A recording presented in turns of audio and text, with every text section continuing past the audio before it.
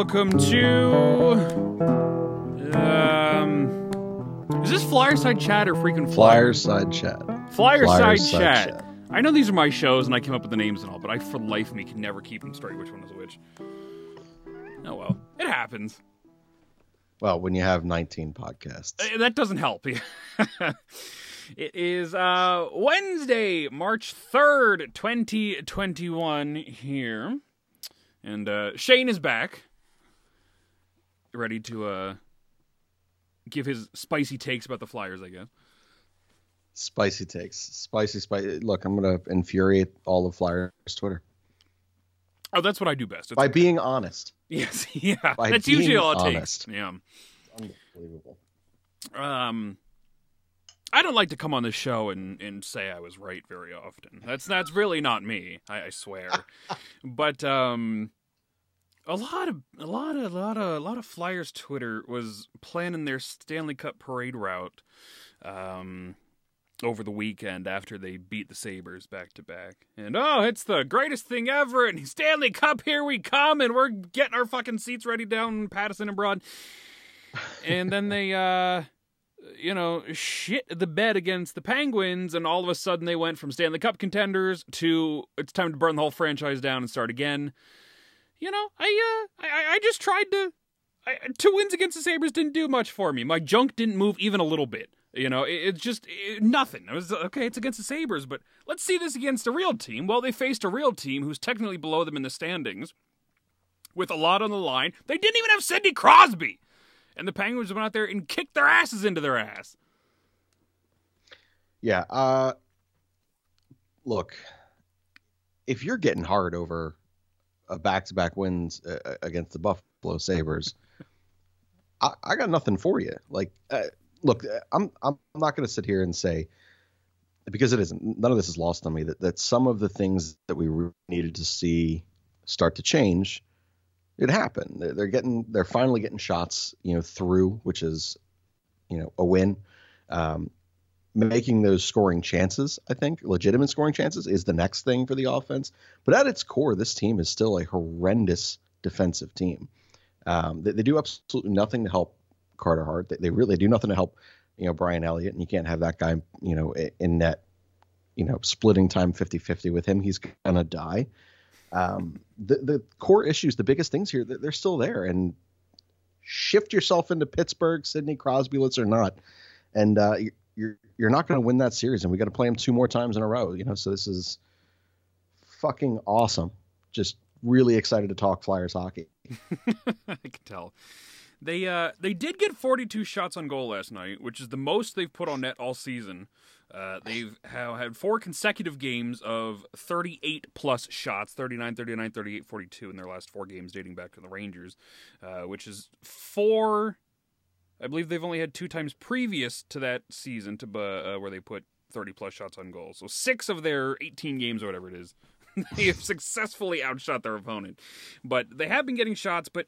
When I found out they took 42 shots to the Penguins' 27 last night, I was baffled because it certainly didn't feel like that. The first period was fine, but after that, holy shit. It never felt like they had control of that game.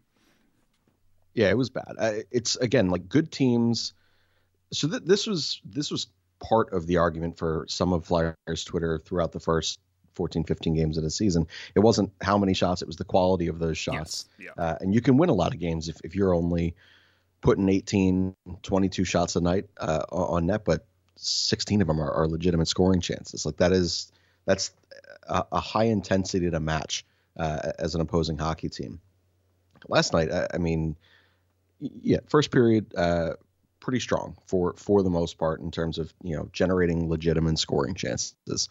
But again, I would say the last 33, 34 shots of that game, like, I don't really know how many legitimate scoring chances were there, whereas Pittsburgh, with their 26, 27 shots on the night, it felt like they generated 55 scoring chances.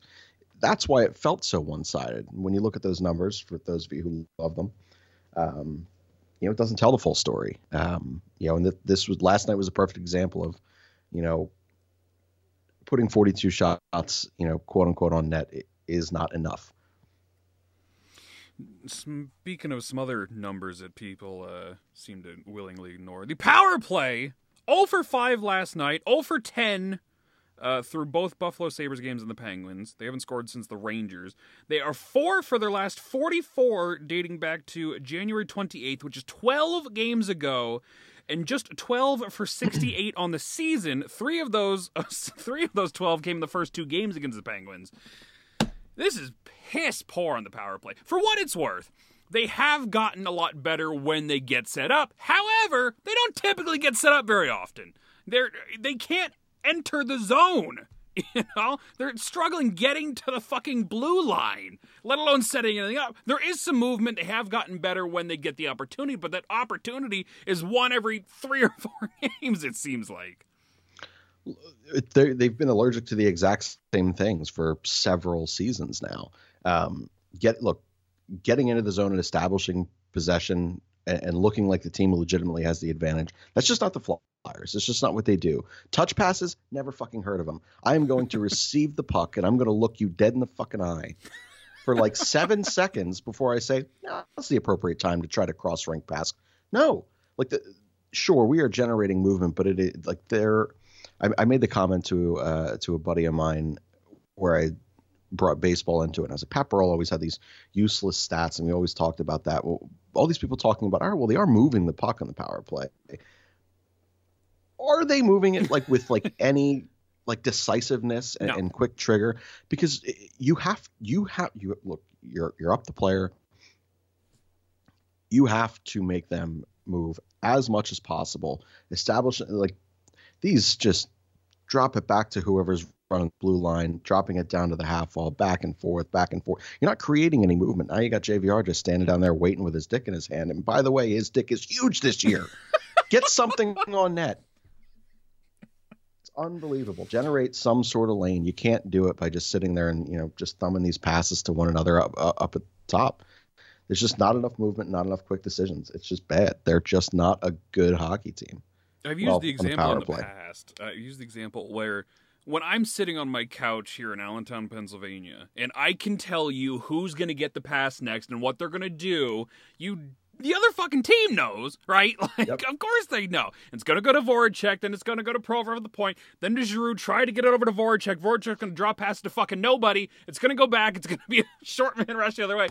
It's like clockwork. It's so goddamn predictable that anybody that does even a little bit of homework on the team has it figured out.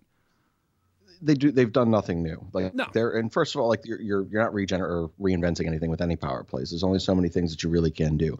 So you do have to be decisive in those movements. But I have 2 things there. One, I don't think that there's ever been, at least in the last 5 years, we'll say, a Flyer who can consistently chip a pass from their backhand to the blue line and actually get it through. Knock it down, odd man rush, lose possession, kicks it out of the zone, always going to happen. Second, and I love Claude Giroux. I very rarely say a bad thing about him. And maybe last night the puck was rolling on his stick. I don't know. But we had gotten it to now, I think it was like the double power plays coming out of the period there. And a rebound came back out to him. Jarry out of the net. Everything to shoot at. And he sat there and waited out for another pass. Mm-hmm. I don't know what the hell happened there. He had all the net in the world. Now, again, maybe the puck was rolling. I didn't see the replay clear enough. But that to me, that's something. You got everything worked out right. You finally they left a rebound out there. Goaltender's out of position. You got defenders with their backs to you. No one can make the appropriate read. And for whatever fucking reason, it was more important to try to feed a pass across the ice. I just don't get it. You were in the slot with a wide open net. And the only 2 people producing offense have been, I guess, 3, JVR, Couturier, and Farabee line. And, JVR is useful in the power play, but he's the recipient of the power play, not the one setting it up. Farabee is fine. He's a really good shot, but he's not overly charismatic in terms of his movements, to kind of run the power play by himself. And Sean Couturier is another one of those guys that rather would sit in front of the net than go out there and be the point guy or work on the wings. They don't have anybody dynamic enough anymore. Giroux used to be that guy, and he can still be good from time to time, but it's like there's nobody in the organization that can fill that role on the opposite wing. They've been putting Provorov on the wing lately, but Sanheim was running the point last night. What a fucking mistake that is, by the way, giving that guy any kind of potential time to run the power play. But it's like, fuck, it's so stale. They need to find like 3 or 4 players specifically that can work on the power play with some kind of energy and charisma to go out there and make something happen, because this stale bullshit isn't working. How many assistant coaches have they been through? Like 3 different people have ran this power play since 2010, and it's the same goddamn thing they've been doing, They fired the one coach who knew what the fuck they were doing forever. It's unbelievable to me that 6 years ago that occurred. That's ridiculous. 5 years ago, whenever it was. But no, I mean, you said it, dude. Like, to me, first of all, we're back in that place where every night there's a flyer or two who are getting like 4 to 7 minutes ice time. Like, fuck right off with that. That is a useless body out there. If that is what you're going to do, go out and acquire a specialist and allow that to be there in the entirety of their function on this team. Maybe they get 3, 4, 5 shifts a night, outside of that, but let them drive some creativity there and some decisiveness. I'm going to use that word all fucking night because it looks like they have no idea what they're doing. And look, they may not, because they're interchanging pieces out there a lot. They had the COVID thing for a bit. I don't think that they have a true person, along that blue line that is smart with the puck. I think it's a big ask for a guy like Provorov, who is playing 30 minutes a night, to sit there and also take specialty time, where to me, you start to see last night was a bad defensive game for him. And I got to think that some of those minutes eventually catch up to you, like, find someone that can generate the chemistry. I do still think Giroux, by the way, his first game back from COVID break, I mean, like, he looked like one of his best in quite some time. He was awesome. It was, I swear he had like 8 to 10 scoring chances himself. So I know that's there, but it's finding the pieces that speak the same language as him. And I don't think that he's had that in a really, really long time here. I don't think Jake is the answer on the other wall. He had that chemistry with Ghost, but Ghost right for the last several years. Oh my God, Shane Gostisbehere. I hate Shane Gostisbehere, and it pains me to say that. I was his biggest fan when he first showed up. I loved him. He was something different, unique, special, great. And now, for some reason, because he had that one good year like 5 years ago now, he is just...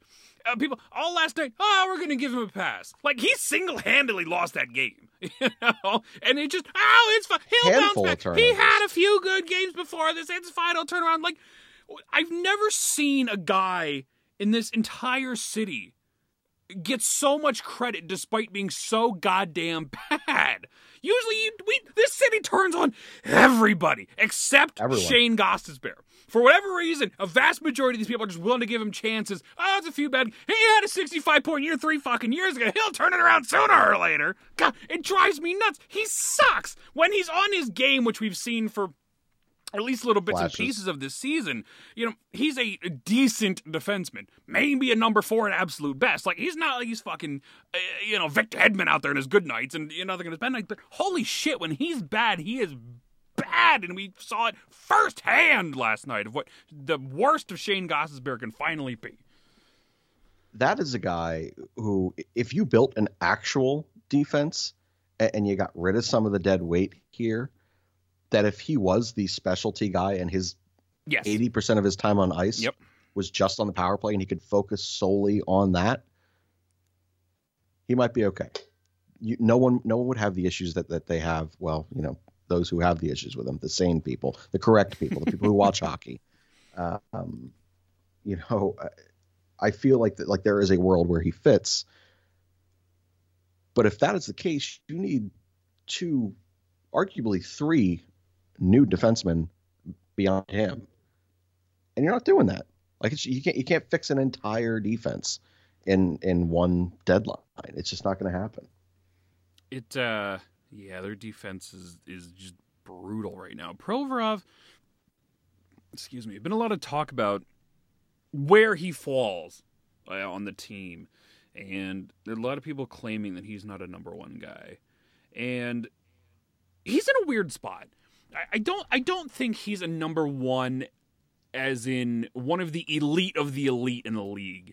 He's not a Victor Hedman or Drew Doughty or, peak Erik Karlsson or anything like that. he's just the tier below that. But he's out there more or less alone on the blue line right now. Sanheim has had a wishy-washy season. Phil Myers has not had a great year whatsoever. We all know Ghost sucks. And Braun, Haig, and Gustafsson are just warm bodies at this point. You know, he's so far above everybody else, but being dragged down because he can't. He's not the guy that can dominate a game by himself. And, you know, we talked about this all goddamn summer long about, you know, why are they replacing Matt Niskanen? Oh, well, Sanheim's going to develop and Myers is going to develop. And it's like, I don't think Fletcher willingly ignored the blue line like Ron Hextall did. You know, really, I think it was more, it wasn't neglect as much as it was he just put too many eggs in the baskets of the players that he thought were coming back. You know, the further development of Myers and Sanheim, and at forward, you know, Lindblom and Patrick returned like, I can do it, I can carry it. And that just didn't fucking happen. Now it's biting him square in the ass. And now you have no choice but to go out and find somebody, at least one person at the deadline, to help just try and salvage whatever the hell you got going on back there, because they suck so bad right now. Yeah, going on the Provorov thing, I use the comparison of Andre Iguodala, who, by the way, is my favorite 76er in the history of their organization. Andre Iguodala, when he was Robin to Allen Iverson, guy's scoring 20 points a night. He's filling the stat sheet. He's a walking triple-double threat in a time where triple-doubles were not super common. The guy he was good at everything. He was not bad at a single thing. But there was nothing sexy about him outside of his insane athleticism and dunking ability. Provorov is that. Yeah. Provorov is not elite in any particular category, but he is well above average in literally everything on the ice. But that well above average does not put you in an elite tier, and you can't view that guy as a shutdown, lockdown, number one defenseman on any team in hockey. We've seen the absolute best of Provorov when he does have a guy that can sit there and shoulder some of that load and have some consistency with him there. And again, I don't think that he is a guy that should be like him and Drew for the last 4 years are guys that are playing, doubling up on specialty units, and then all the ice time that they were, you know, taking at even strength as well. I just don't think it behooves guys like them. Claude for his age, and then Provorov. It's just a tall task when you are a really, really good hockey player and not an elite one. And I think this is a tough city to try to make anybody do that in. If it were me, you know, I don't know. There was a fairly sexy piece, 2 of them in the off season, this past one, that we just decided, nah, we're good here. If those bodies come around again, if that opportunity comes around again, maybe now you see how badly you need an elite person to sit up there and fill at least one of your pairings with player X and Provorov, and then worry about everything else. If you have 28 to 30 minutes a night with that pair, significantly better than where you're at right now. Yeah, and we had Fluto Shinzawa on the show the other day, who covers the Bruins, and we were asking about their approach to the trade deadline. And totally unprompted, he brought up Matthias Ekholm.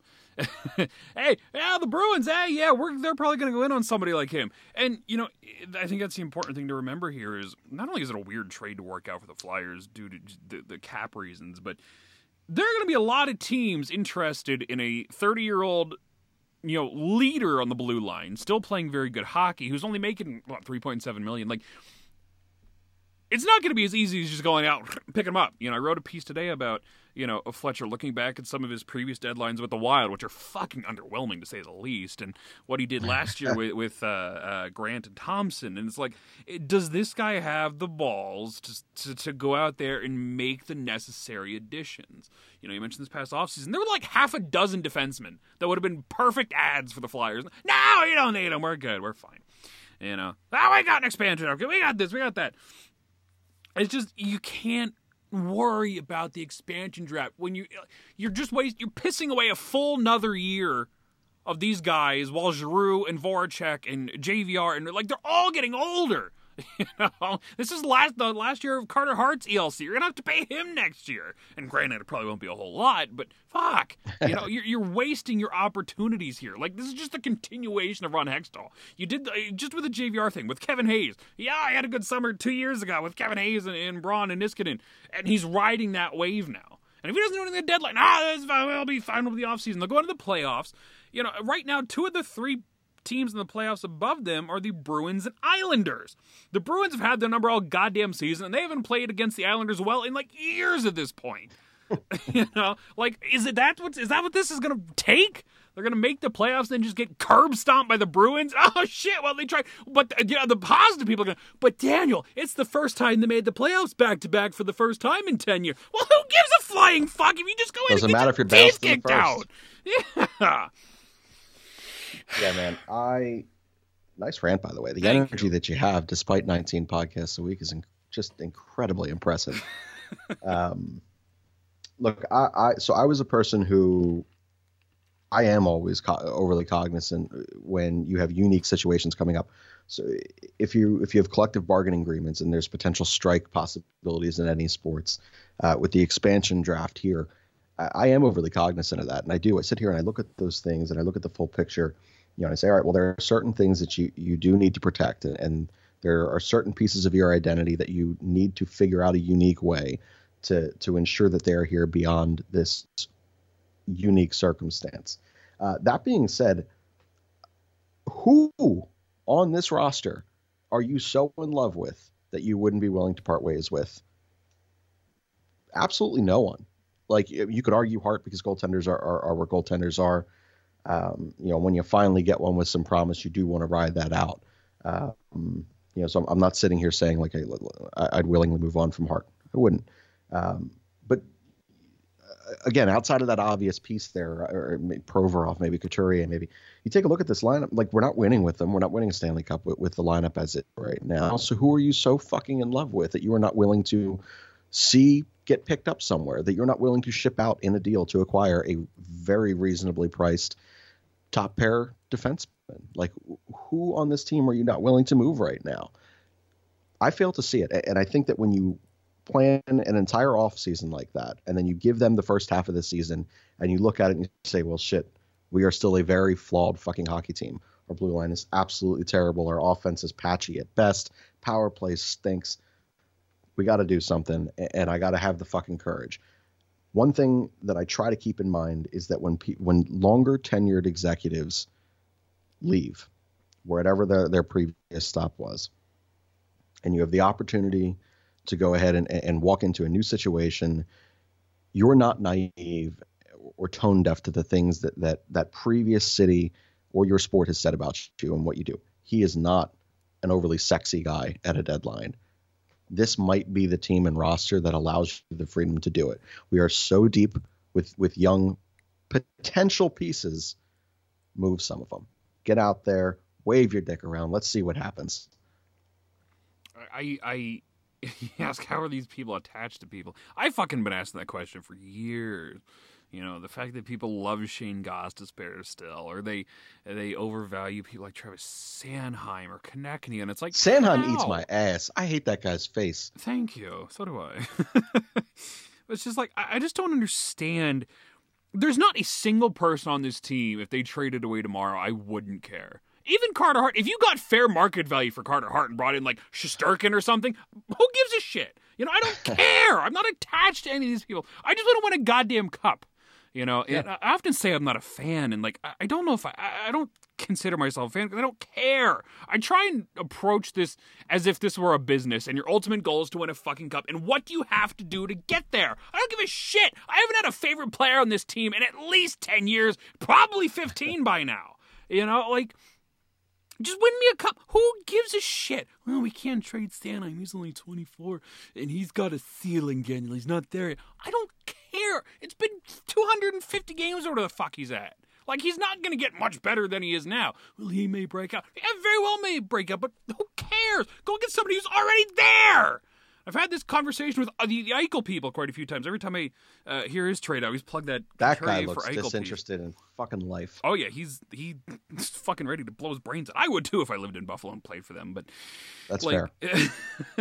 Like people like that I don't even know where it's going at this point. Totally lost my train of thought. Thanks, Shane. But sorry. I don't know, fucking overvaluing fans. Yeah, go ahead, take this away while I compose myself. you have to just take a breather over there, right? Take another sip of whatever.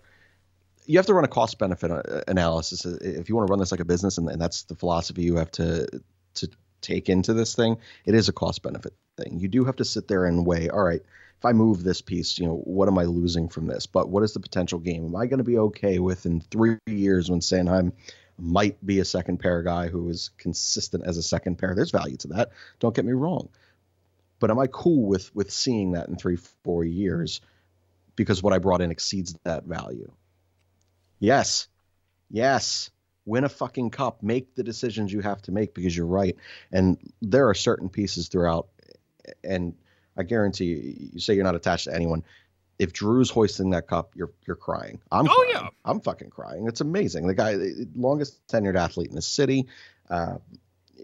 He's either woefully underappreciated or woefully overvalued. It doesn't matter how you look at him.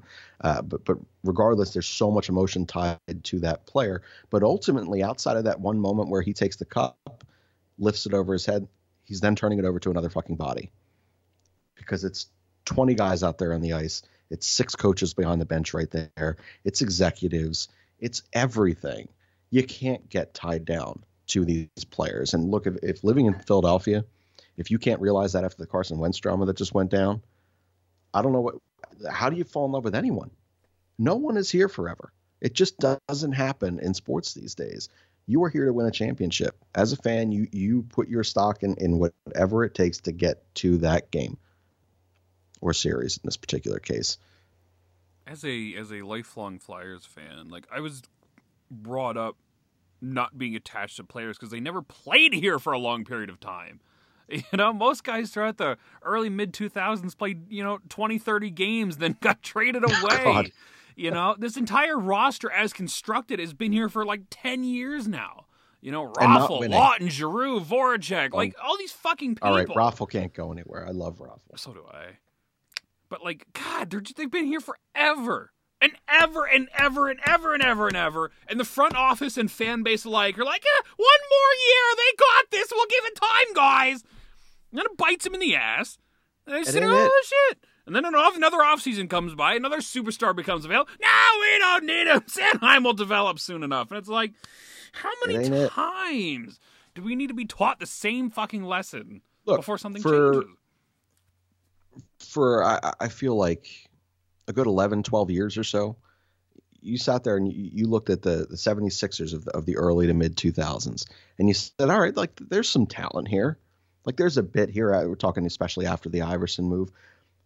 We are always going to make the playoffs here. We're going to be a 6th, 7th, or 8th seed. And unless Derrick Rose tears his ACL, we're never getting past the second round. This is just who we are. And eventually, some brilliant man, Sam Hinkie, comes in here and he says, all right, no, we have to speak truth to this stupidness. We have to walk in here and we have to make real change. And he changed the thought philosophy all across sports, mind you, in the tanking world and industry. At a certain point, you hit that moment in your brain and you say, it's been a decade. It's been a decade of trying to win with the pieces that we acquired from pieces we never should have shipped out. You don't know us. You lost those moves. All right. Those guys went out and they won cups elsewhere. Stop, cut your losses. At a certain point, it's been a fucking decade with these guys. And I love them. Most of them. I enjoy them. And would I love for them to win in Philadelphia? Of course. But if they got moved tomorrow, I'm not losing any fucking sleep. In fact, I might sleep better. The Flyers may play better. I get some goddamn happy sleep rather than going to bed fucking angry every night. Get to watch something else. Someone else sucks. Someone else not speak the same language as someone they're sharing a line or a pair with. It's unbelievable how you can spend a decade with each other, all playing arguably at least a season of hockey with every other person on that team sharing a line or pair and still look like they don't speak the same fucking language on the ice. It's unbelievable. You have to try to have that poor of communication. Outside of Hayes and Braun, who the fuck even is like new on this team? Anybody? Let me pull up the official Who's thing here. new? Who's new? Who hasn't been here for 15 years? Gustafsson. There's one. He's a piece of shit. Giroux's been here forever. Voracek's been here forever. Hayes is new, kind of. JVR, even he's been here for like 3 years on his second journey. Travis Konechny, I believe this is his 4th or 5th year. Couture's been here for fucking ever. Lindblom, he's young, but he's, 2-3 years under his belt now. Lawton's been here for fucking ever. Raffel's been here for fucking ever. Abikabo's been in the system forever. Which, why the hell was he? Whatever. Oh, we're going to get into who's the fucking... Why? It finally looked like he got his legs under him the last few games. And then, we got to sit him. We got fucking Travis Konechny's worthless ass coming back in the lineup. We got to sit him. No, we got to play Nolan Patrick. We got more chances for Nolan Patrick, but let's fucking sit the one guy that brought some energy to the lineup against the Penguins. A physical guy, no less. A dumbass. You're only physical guy. He is going to take 2 or 3 bad penalties a night, especially in big games. It's kind of who he is. But again, there is value to who he is, and especially in a 3-game series such as this one. I don't get it, man. I don't get it. I also, the TK thing is, all right, hand in the air here again, moment of honesty. I just said that I wouldn't get attached to any particular player. And I still think that I'm right about this, by the way. I'm going to preface all this by this. I did not want Laine on the offseason, and I still stand by that. But my biggest thing was people were saying, you have a guy developing who never going to be Laine, but he was developing in a way that made sense to your offense. And I was like, no need to mess this up. He's affordable. He's not $10 million, so you're then going to have to turn around and give an additional contract to. I'm cool with this. Holy fuck, was I in that one instance and in part of that potential deal incorrect? What the fuck happened to him? I just don't get it. I think he's a guy, and we just talked about it with Provorov and Sanheim, he's a guy that in the right scenario can be carried to a good beneficiary role. He can do things when he's set up to do so, but if you just drop him in the middle 6, which realistically it's what he is a second or third line right wing, and he's not playing with Giroux and Couturier at their absolute peak, he's just a dude. He doesn't bring anything overly special to the table. He's kind of physical, but not really. He's got a decent shot, but doesn't always take it. He racks up all the points that he has over the last few years because he was riding shotgun with Giroux and Couturier, who are thus giving him the benefit of the beneficiary of the points. And that's the problem. Now that he's not in that role, for most of this season, he's just a dude. When the fuck was the last time he scored a goal? Has he scored a goal since that hat trick earlier in the year? I don't know, the one that the accidental hat trick where he kicked 2 of them in. I don't know. Yeah. Look, there is creativity to him. There is put on a Flyer sweater and this disease and plague of passiveness comes upon you, and it caught up to him, and he is not that guy. There's, especially when you take a look at a guy who is a total pest like TK. The fact that passiveness is now caught up to him as well is infuriating to me. What happens in these locker rooms? What happens with the communication here between these guys, between now 3 rounds of coaches, where you sit there and you say, I'm not going to shoot the puck today. I'm not going to make the smart pass. I'm going to make the dumb extra pass over here. What happens there? I don't fucking understand it. TK, you've seen moments of creativity with him. You've seen some real dangles and some moves and power moves for a little guy. And it's just gone away. I can't explain it. I can't explain anything on this fucking roster. His last goal was January 21st against Boston, which is 1, 2, 3, 4, 5, 6. Only 8 games for him because he missed 2 weeks with COVID. He's pointless in his last 6. He's had 1 assist against the Devils on January 26th. He's got 5 goals and 3 assists on the year. 3 of those 5 goals came in the second game of the season. Just completely worthless right now. I think you're right, man. mentioning riding the coattails, someone has to take that Joel Embiid-esque leap. Like someone has to take the definitive next step in their progression to say, you are more than just a dude. And even take a look at JVR. Like JVR, I mean, this year JVR is definitely different. A hand in the air again. Fuck, he's fine. But we were sitting here trying to scheme ways in to get this man his points. We were putting slow ass JVR, throwing him up there with Claude Giroux or dropping Claude Giroux down. Like we were doing all these different things to bring something out of a guy.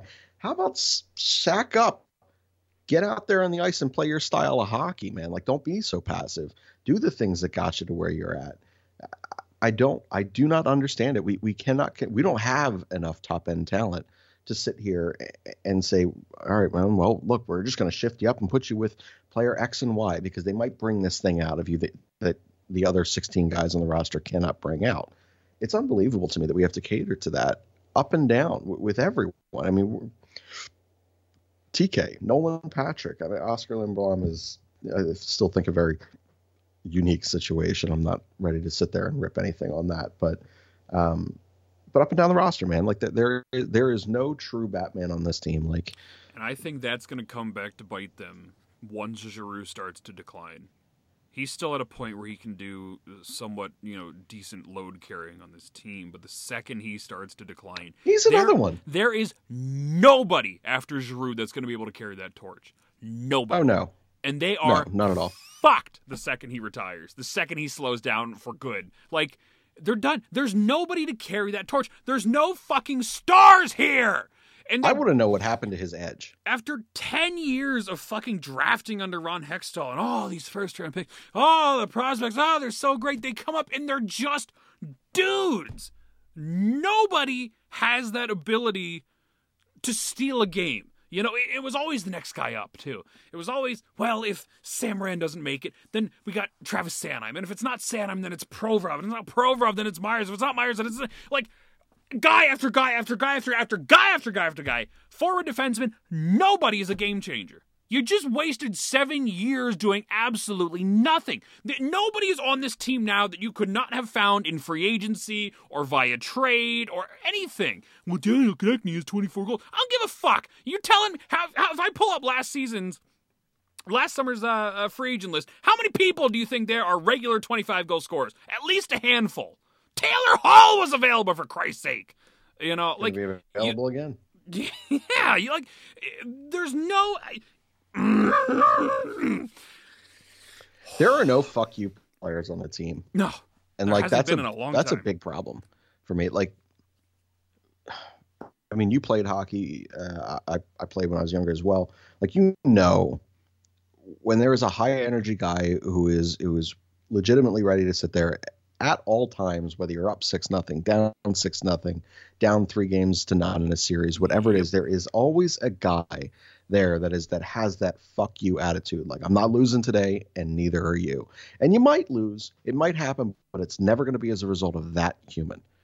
We don't really have that. That used to be Claude Giroux. Everyone, at least 10 times a year, the shift comes up there from Claude Giroux, where he sits there and he decks Sidney Crosby, and then he gets that sweet goal ringing off iron there. Where is that? That doesn't exist for him anymore. And maybe at his age, it's something that you can't do, shift in and shift out. He's a dad now. So, dude, it was before that. It's been the last 5-6 years. I don't care about the whole captaincy thing. I think he's captains. I think it is problem with with keeping the core as close as you have. It's like there's been no fresh voices in the locker room. We're not in there. We don't know what goes on, but it's the same fucking group of people that have been in there for years, and they're as passive as they are, like Jake Voracek, who just don't give a shit. Like, bring in a new guy. I think that's why Kevin Hayes made such a big difference last year. Is like, Hayes, he was such a ray of fucking sunshine because he's felt like he brought something to the table. How many behind the scenes clips have we seen, waiting for the guys are waiting to go out on the ice and he's there yelling at people, and it's like, that's what I want to see. You need more of that. That's one guy that made a difference in 10 years. I don't get it. I just don't. Like I said, there is this plague of passiveness that comes across this. Anyone that puts on the Flyers sweater, anyone that comes in here into this city and plays hockey, I I don't get it. A city that is every time I say the word gritty, it pisses me off. But like, so I got to eventually sit there and just look at a thesaurus of some sort. But this city is that way, man. Like we hear that the blue collar thing, and we respect the athletes who sit there and give it their all. I literally just watched Chase Utley get hit by 156 pitches before we got on here. Why? Because it gets me hard. It's awesome. I fucking love it. Like, there are guys that just get it here in this city. Like, there are athletes that walk into this city and fucking get it. And every time they step on the field or the ice or the court, that just pours off them. Like, that is a palpable energy felt not just by the teammates, but by the city and by the fans. That does not exist in Flyers hockey. I don't know the last time that it did. Maybe Ryan White sitting there saying that he would have booed the shit out of and thrown wristlets too. Like, maybe that was the last guy that had a little bit of edge to him. I don't get it, man. They don't exist. And this is a city that was built upon Broad Street Moldies, a team, not a city, built behind that thing. And right now we just got a bunch of nobodies. It's fucking frustrating. And I know everyone's going to listen to this show and they're going to sit here and they think these are two really negative human beings talking about a hockey team that's still very much in the thick of things in a fairly decent division. And you're right. We are pretty fucking negative because we're also paying attention. You should too. I've been doing this for years and years and years and tired of watching the same goddamn product, knowing exactly how this is going to go. They're going to make the playoffs and get curb stomped by the fucking Islanders or Bruins, and some people will be happy. They'll get hot. That circle thing will come out that I still can't figure out what they do. And they're going to have the third best odds, and everyone's going to get all wet. It's going to be excellent. And then all of a sudden they're going to get bounced. God, I hate this team. I do hate this team. Sport. Fucking Carter Hart right now. We could talk about him at a certain point, right? Like, sure. Like he's not off limits. No, nothing's off limits on these shows. No, well, that's true. Nothing is. But you never know. You don't want to cost yourself listeners. I don't know. Oh, what are they going to do? I don't know how many listeners. We'll get over it. So, you and Barstool. You're not going to, like, the two of you, no matter what it is that you do, and I know that you don't want to be compared to them in any particular fashion. No. However, they don't get canceled. You don't get canceled. You are the two cockroaches of the universe. It's brilliant. So I'm curious for your side of this, or just your take on him as a general. Do you view this as that sophomore slump kind of thing? Do you view this as there are so much defensive breakdown and so much time and scoring chances in his zone because of the people in front of him? Or are you starting to see confidence lapses, which is something we did not see previously from him? What are you chalking up this not a great season from him? I think it's a bit of both. I think he's having his own struggles, which, even going back to the very early games of the year, like, watching his play, I've grown accustomed to him just being one of the most positionally sound goalies in the game today, and maybe of all time.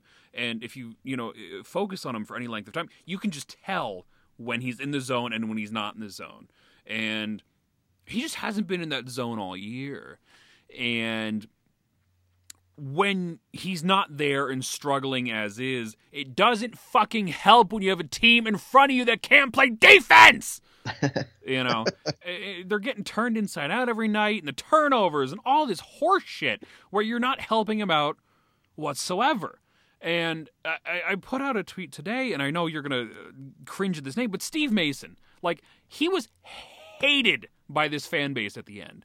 And I just don't understand. Like, he statistically is top 3 in Flyers history in pretty much every goalie category ever. The guy was fucking great. But he was a guy that got set up to fail every fucking year because the team was so shit in front of him. And people hate him because of it. And I'm seeing people turn on Carter Hart now, and it's the same thing. No matter how good he can be, or what, outside forces are working against him, people immediately go to the goalie. We're turning on a 22-year-old kid. Remember what happened last time we did that? Sergei Bobrovsky. How many Vezinas does he have to his name now? 2, 3? Like, he would have never done that in Philadelphia. Oh, I totally agree, by the way. There's no way he would have hit that peak in Philadelphia. But the same thing, you're going to trade Carter Hart away because he's going to get all this pressure. He's going to go out and do it in Anaheim or something. Like, I don't get the hate for Hart how can you turn on Carter Hart and simultaneously defend Shane Gostisbehere's shitty defense? Like, you're not making any sense here, you fucking idiots on Twitter. Well, I'll tell you why. It's because, look, there are a reason goaltenders command the contracts that they command and command the attention. Like, you do not win in hockey without a really, really good goaltender. It just doesn't happen. It's the same thing in the NFL with quarterback. Like, these are the two most important pieces in all of sports. Without those two pieces, those franchises do not win. And a lot of pressure comes with that, obviously. We ran Carson Wentz also partially ran himself out of town too. But there was, you mentioned outside things that went on in that situation. There are outside things here, but ultimately as a goaltender, just as a quarterback, that is what you sign up for. And one of the things that impressed me beyond his positioning, which we've talked about ad nauseum on these shows together, was always how poised he was and how just nothing ever seemed to rattle him. I'm pretty sure he's been pulled out of 15 games in his, nearly 2-year career at this point. The guy gets yanked constantly and he always bounces back. He just comes back out the next time that he's called for, 2 goals or less, keeps you in the game, makes some stellar saves, was what it was. That ain't this year. Like right now, this guy just, like, you can see now, like, he is playing like a guy who he knows that he needs to make absolutely every save. He has a fraction of a percent the ability to make that save. And if something gets by, he looks mortified and defeated. Like, that is not a guy that you see turn around anymore and reset himself with a fucking water bottle dot thing. Like, that is a guy who looks like he is like, shit, it's about to happen again. And then it does. And then it's another weak goal, or it's another it was a good save last night on this particular one, but Provorov just swinging it behind the boards and just hoping to God someone's there. And it was Evgeny Malkin. It was not a flyer. And he came in there and the puck caught his glove. It wasn't really so much Carter making a save, but regardless, like, those are the things that happen. And he just looks like a guy who is just drowning every time he takes the ice.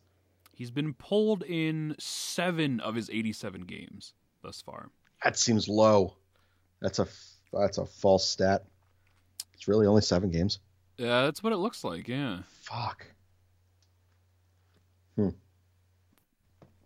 But crazy. Yeah, it's the confidence thing. There's no rebound effort, as you were alluding to. He's just piling on at this point. And I don't blame him entirely, but I kind of do. He needs to be better himself, but there's also the shitty fucking team in front of him that doesn't help anything, right? And it's kind of the mixture of the two, which is failing both sides. The defense looks extra bad because Hart's not stopping the things he needs to stop, and Carter Hart's not stopping the things he needs to stop because the defense is so goddamn bad. So it's two negatives that are coming together and just one big fuck you to the Flyers defense as a whole. I do think a lot of it too comes from the stance of the entire city of Philadelphia is allergic to momentum. When good things happen here, it is just a legitimate law. The next thing that will occur will be bad. It is what it is. If you take the lead as a Philadelphia Philly, guess what? Your bullpen's coming in the bottom half of the next inning. You're fucking losing it. If Jim Schwartz is your defensive coordinator, mercifully gone. If he is your defensive coordinator and your offense finally scores, you're giving it up the very next possession. That is what it is. And it's the same thing now that's happening here with the Philadelphia Flyers. It seems like no matter what, when we're finally generating shots, we finally get one in, great. The next time down the ice, it's within 60 seconds. It seems like almost every fucking time whomever it is scores against the Flyers, scores against Carter Hart, and then the floodgates open. And that seems to be such a big thing. It seems like so much of that collective breath was just let out when your offense finally gets you a goal closer. And you're like, all right, we're right back in this thing. It's 3-2. Happened multiple times last night. But multiple times. And you lose that edge because you take that deep breath. You say, thank fuck, we're back in this game. And then if you take that half second off, 60 seconds down the ice again, and you got Mark Friedman assisting on a fucking goal. Let's see. Farabee scored the first goal last night in the second period at the 2:32 mark. The Penguins answered back at the 3:39 mark, buried him, Farabee scored again in the third period at the 11-minute mark. The Penguins responded at the 12:08 mark. Yep. You know, just a big fuck you. Not even 2 minutes apart. You know, I'm pretty sure the goal announcements weren't even fucking made. No, they didn't get through with them yet. Their upcoming schedule just sucks. I don't know if anybody's looked at this but yet. Good. You need it to suck because you need moves to be made.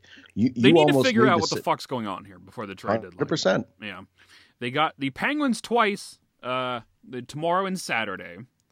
Then they play the Capitals 3 times their next 4 games on Sunday, Thursday, Saturday. There is a game against Buffalo in there on Tuesday. You get a back-to-back with the Rangers on Monday, Wednesday the following week. And then you got 3 games against the Islanders. You got the Penguins, the Caps, and the Islanders. 2 of those 3 teams are above you in the standings. And the Penguins are technically tied for the Flyers in points, but they've got a couple games in hands. That's why the Flyers are ahead right now. Like, those are 3 teams that, if you go in there and you lose the majority of those games, kiss the playoffs goodbye. It's make or break right now. You cannot go out there, but they're 12, or they're 11-2-1, or whatever the fuck they are, against teams not named the Bruins. Well, it's time to put that fucking stat to the test now, ain't it? Side point to that thing, I'm really here for all of the miniseries. Yes. I hope they go to this forever. There is, if you want the physical edge of hockey that has left this game, put back in, play 3 games against a rival, go beat the shit out of a shitty team like the Buffalo Sabres, come back and play 3 games against another fucking rival.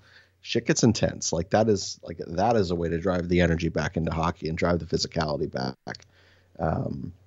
Here for that. But in this stretch, you're right, man. Like, you have a lot to figure out, and I have a feeling we're going to figure it out, and we're going to see this is clearly we are just not enough. This hockey team is just not enough. And I do hope that you can sit there, that Chuck Fletcher can look back on his long tenure there in Minnesota and can say, all right, you know what? Like, I had opportunities in year X or Y, there to make a particular move, and I didn't. And we stayed a mediocre hockey organization in like Hockey USA, and I failed that city. I'm in a new city, not letting it happen again. Hopefully we see some legitimate shakeup here. I know that it's going to be tough given the cap situation and what you're going to have to try to move around to do. But yeah, this is the stretch of games that's going to show you whether or not you can go forward with this group right now and give them that legitimate one last shot, or the pressure's on Chuck Fletcher to be a general manager. 2 games against the Penguins, then they have the Caps series, then the Islanders series, and then a month from now, on April 3rd... I don't ever want to play the Islanders again. Well, on April 3rd, they play the Islanders, then the Bruins, Islanders, Bruins. What a 5-game stretch that'll be in early See, that's April. the thing. We're sitting here and we're talking about a team that, if you want to use the stat you just used a minute ago, the 11-1-1, now 11-2-1 against anyone not named Boston. They fucking exist. You still have to play them. If you were looking ahead into your schedule and you want to live by that 11-1-1, now 11-2-1, and you want to say, but we're a really good hockey team. That team just has our number. I challenge you to look at the schedule that Daniel just read and feel good about that, because you shouldn't. Like, I'm half a squirt out right now, man. I am ready to shit my pants because I don't want to play this gauntlet of a schedule because this team ain't good enough. I didn't, by the way. I'm an adult. I can hold this thing. Okay, good to know. Oh, Christ. Oh, man. And these games, 11-1-1, they've played the Sabres twice. They played the Rangers twice. The Devils twice. Like, not a lot of serious competition yet. And the worst is certainly yet to come. The trade deadline is April 12th, by the way. So they got 6 weeks or so. Something like that, yeah. Which would be right in the middle of that 5-game thing I read you there. So great. Awesome. Yeah. Fantastic. No win tomorrow, and everybody will be back on Twitter. Oh, never a doubt, guys! We're back on the Stanley Cup parade train. Yep. Dude, it's hard, man. A fickle group, Flyers Twitter is. So I muted like all of like all of the alerts on my phone because I don't want to be bothered by anyone ever about anything. So like, I mean, even if I get a text message, my phone doesn't tell me anymore. Literally nothing outside of a phone call because I know no one is fucking calling me except for telemarketers. So like nothing goes off anymore. And it's so peaceful. And like, I have to like literally think about Twitter to go on it. And I'll open it up and I'll be like, oh, this is a terrible place. That's why I muted my entire phone. Wonderful thing. Absolutely wonderful thing. And listeners, you did that. You all suck. It's your fault. Yeah, if this wasn't my job, I probably do the same thing. That's the thing. I have podcasts I got to worry about. I'm, just it's with God now. See, half my gimmick is coming on here and shitting on certain people on Twitter, though. That's the problem. That is fair. It is endlessly me. Hey, I did make a Twitter appearance last night when my lady sat there and commented something on your shit. I called her an anus. I saw that. That was very mean. I don't give a shit. Serves her right. Listen to the show. What kind of supportive partner are you? Yeah, really. Oh, shit. I got all my anger out for the night, I think. Actually, that's not true. Man. I could have kept going for like 4 hours, but... I mean, we can do a player-by-player thing right now. God. Does Nolan Patrick get scratched tomorrow? I would like to think so, but it's not going to happen. They're going to scratch Bunneman instead. I don't know. Like we talked about it before the season. We had 5 or 6 of your people from various shows on, and I was just vehemently defending this man and saying like you do have to give him a shot. And while I'm not ready to sit here and, for the third time this episode, throw my hand in the air and say I was wrong, it's been disappointing. While there have been like flashes here and there, he is just not the guy. He's not the guy that we got excited about. When you sat there and you looked at his juniors stuff, you saw the creativity, you saw the speed, you saw the great hands. You saw the playmaking ability out of him and you thought like, this is a legitimate top line center for the next decade plus. Like he is not that guy. Am I prepared to say that there isn't a place for him at some point? Sure. But like how many more times does this need to happen? You sit there and we thought, German Rubstov, Scotty Lawton, you take a look at it, Travis Konechny, now Nolan Patrick. I just don't get it, man. I don't. Right now, I'm not seeing it with him. It's disappointing because I know what player was there. But at a certain point, there are athletes that just they do not have the ability to overcome the physical things that they unfortunately had to go through. And it just right now it's looking like that maybe ain't it. Not full hand in the air. I'm like just twitching. But I'm trying to give him the benefit of the doubt, kind of the same way I am Lindblom. But I think the difference with Lindblom is like he doesn't have expectations, right? Like he was very good in the 20 games or so last year before he got his cancer diagnosis. But I don't think that's who he was. I don't think. You think it was a raffle year? Yeah, I don't see Lindblom as a top line winger. He's a very good two-way kind of guy that can chip in offense in the right situations. And I think he was falling into the situations last year, and it looked better than it actually was.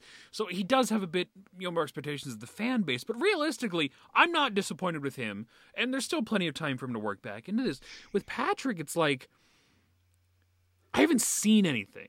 And I don't exactly have high expectations for him, but I mean, at this point, he's like your fourth line center. He's a guy that's not going to make many mistakes from a hockey perspective, but he's not going to actively contribute much either. I mean, he was on a line with Giroux and Hayes, and his play did look better, but he was barely putting shots on goal in the last few games. No points, no assists, nothing. You know, it's like he'll have a couple good plays, but as far as actively contributing and being a guy, like leave the second overall pick out of it just for a second. Just a hockey player. He's just a depth guy at this point.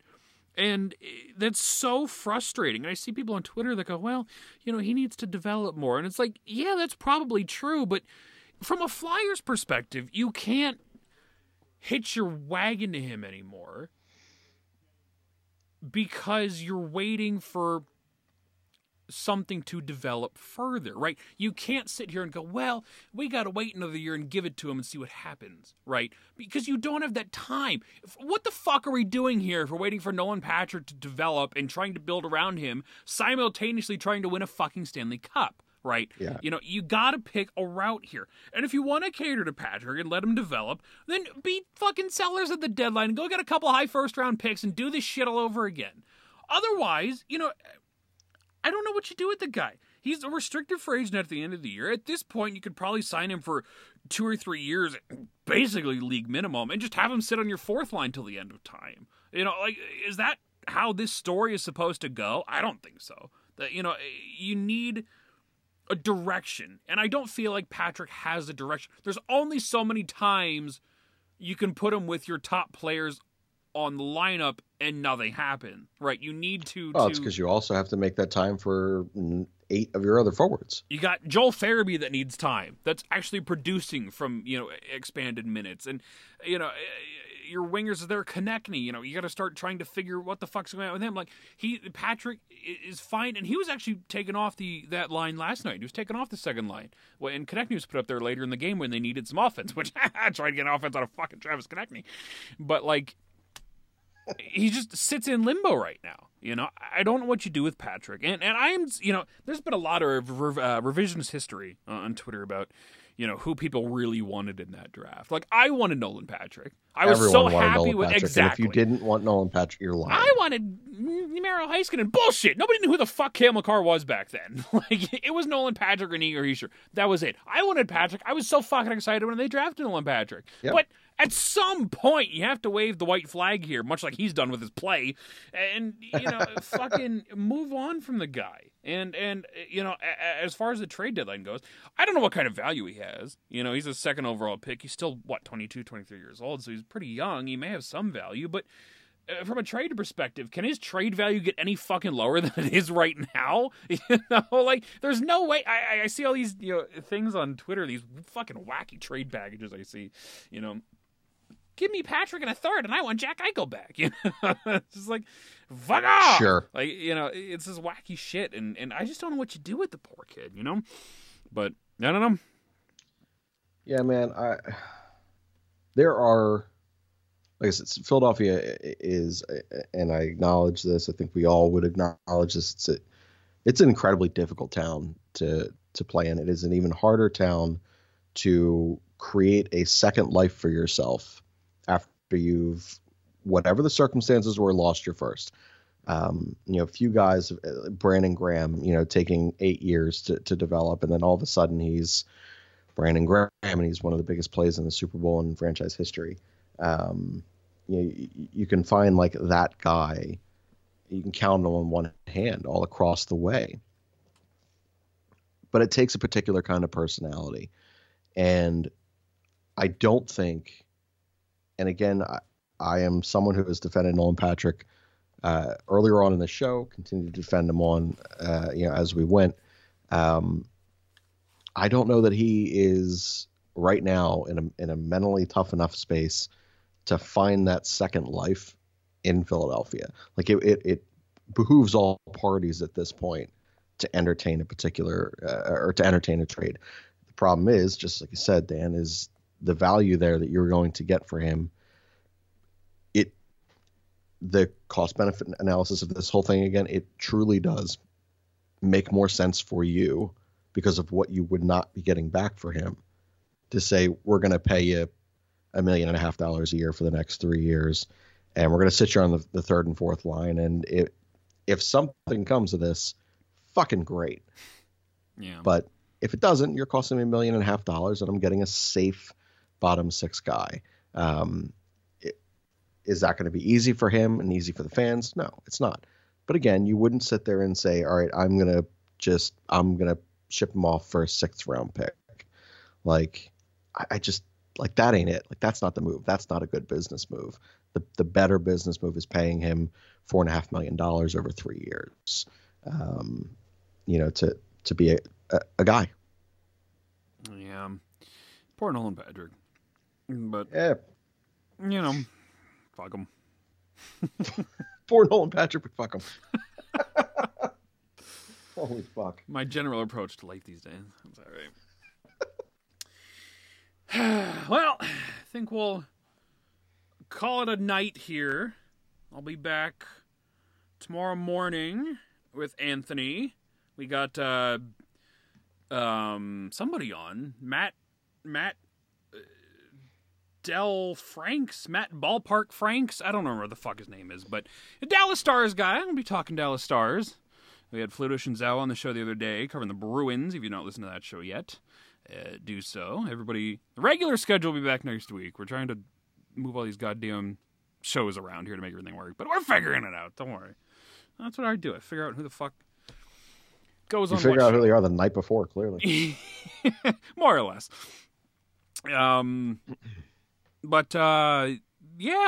At Dan the Flyer Fan, at Brotherly Puck, at Brotherly_Pod, at Heart Countdown _ with me. Little countdown card Art's wins, which are few and fucking far between these days. His win against the Sabres was his first win in 21 days. It's unbelievable. He is not did not have one last night. I would assume Elliott starts tomorrow, and then Hart gets the one on Saturday. But we'll see.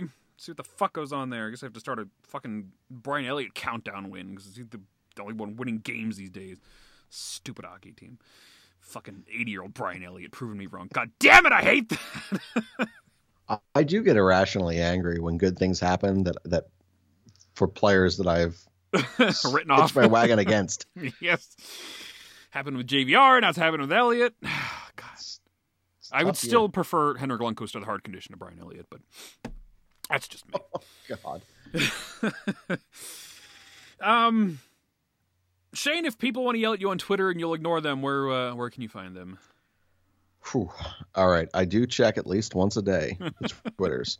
You can find my personal. It's at Shane_Mead. And you can find the other podcast that I do. It's at Gentleman Pod. Or honestly, you'll have a much better shot at reaching me through the website. It's gentlemanpodcast.blog. Didn't know that was a thing, but .blog is a thing. Where's Cutout Daniel? Dude, I looked for when you stood up and walked away. Which, by the way, if you took a piss, that was the quickest piss in history. I just grabbed my phone. Oh, okay. So when that happened, I was like, well, stand-in's gone. So where'd he go? I don't know, dude. It's your studio. I know. That's where Daniel. I hope you live alone. Shit, it's really gonna start freaking some people out. I don't know where he is. Did I move him? Why would I move him? Huh. I'm gonna need to look into that. Sleep with one eye open tonight, I guess. Clearly. Jesus Christ. All right, everybody. Hopefully this isn't the last show. But until next time, goodbye and